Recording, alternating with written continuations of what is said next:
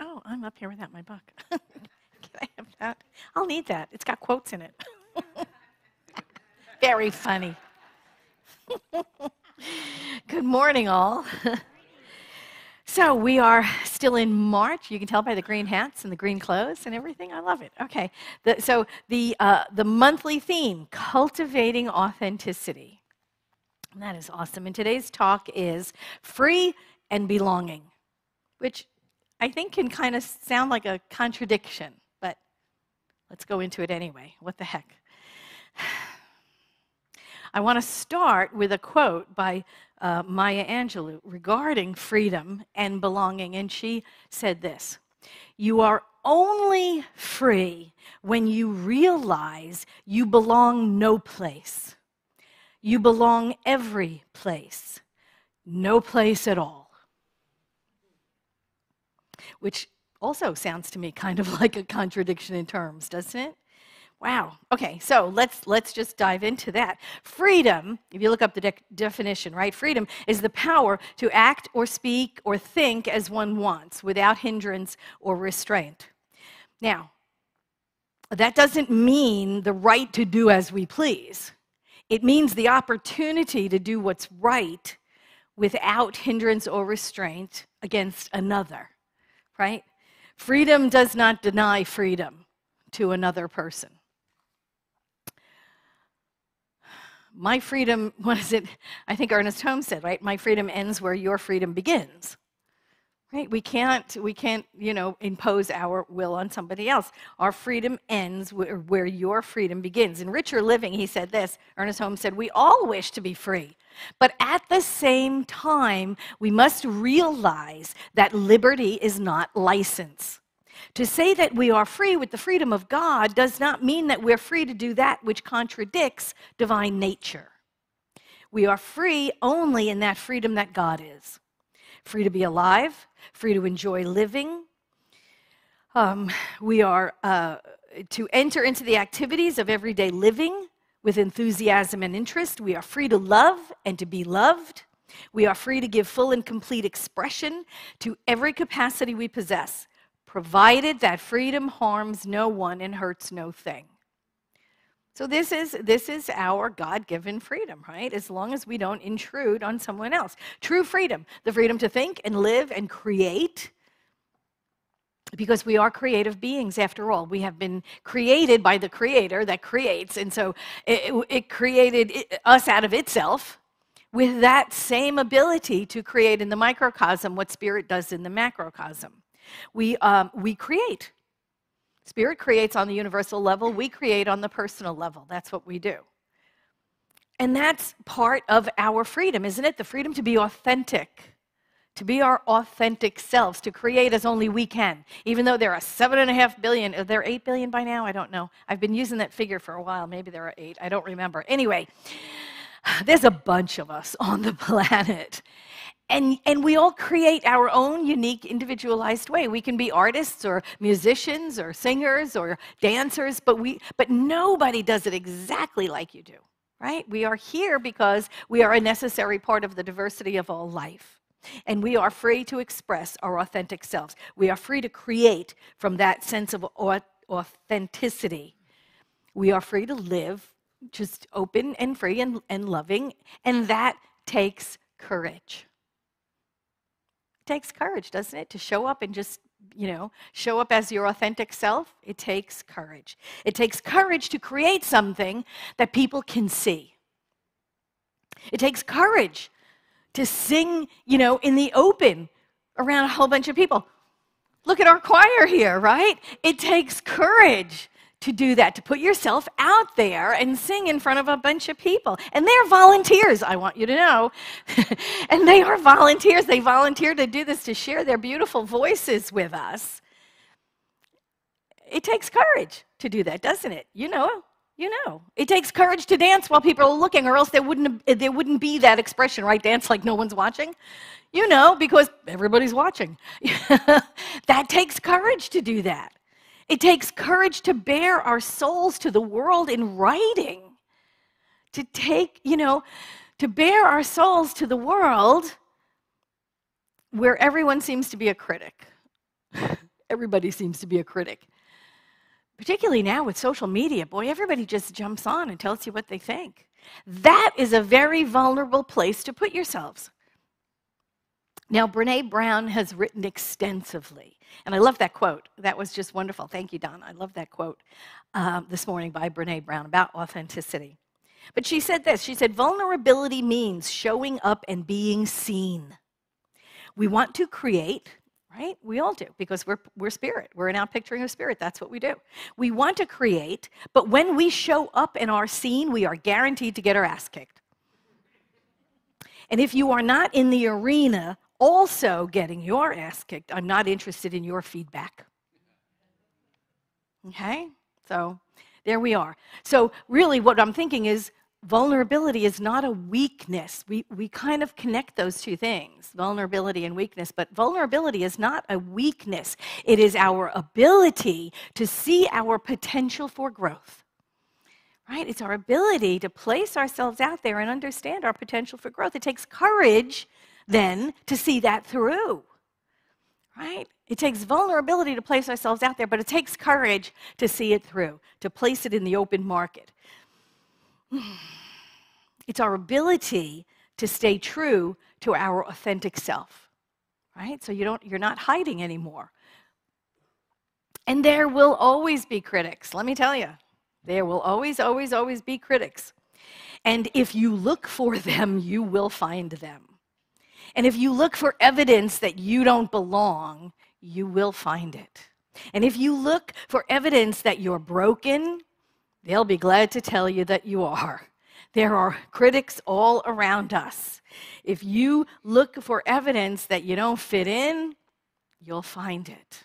You'll find it. But we don't have to do that. We don't need to make that choice. We can live in our authentic lives and put ourselves out there and not be interested in what people say, particularly those people who are not doing, right? It is for us to stay true to our creations, to the stuff that's on our heart. Right? I don't know if you saw that little YouTube thing. It was on someplace. It was on social media somewhere. This little girl, she was 8 years old, and she wrote a piece of music. Did you see that? Oh, my gosh. She wrote in a little pencil and she wrote this beautiful little piece of music, but her mother said, oh, play it. Let's put it on YouTube or TikTok, whatever it was. I don't remember. And she said, oh, no, it's not good enough, you know? And so her mom put it out on social media and said, would somebody please play this so that I know what it sounds like? And so somebody picked it up and played it and put it up there on social media. And then somebody else grabbed it. And then somebody else grabbed it. And then pretty soon there was a huge orchestra playing her little piece of music. And it was like, oh my gosh, talk about that. Wouldn't you love that kind of support, right? You put out your little creation and it just gets loved and accepted and everybody plays with it. And that's you know, what we do. We create, and we have to stay true to our creations, our artwork, our music. James, you write beautiful music, right? You write originals. I see them up there, written, you know, music and lyrics by James Vandenberg, and he puts it out there. That's what we do. And sometimes we have to stand alone, and that's okay. Sometimes we have to stand alone behind our creation, and that's okay. Going back to Brené Brown, she said, true belonging is a spiritual practice. And it's about finding the sacredness as both being a part of something, but also the courage to stand alone. Right? Both and. And don't we say that about religious science? We're the people of both and, right? Whenever those conversations come up about optimist and pessimist, you know, and is the glass half full or half empty? And I keep saying, I'm a religious scientist. There's limitless refills. I don't care. I don't care if it's half empty or half full. Being true to ourselves and being a part of something greater than ourselves and knowing when to do one and when to do the other. Which brings me right back to the Maya Angelou quote, right? You're free when you realize you belong no place, you belong every place. No place at all, right? Both and. Now, that quote went on. It came from an interview that she did with, I can't remember who it was. Bill Moyers, is that he's okay? And there was more to that quote, and she went on and said, all right, let me put it all together. You only are free when you realize you belong no place. You belong every place, no place at all. The price is high. The reward is great. I belong to myself. I belong to Maya.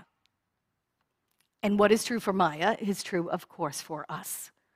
We belong no place. We belong every place. We belong to ourselves wherever we show up.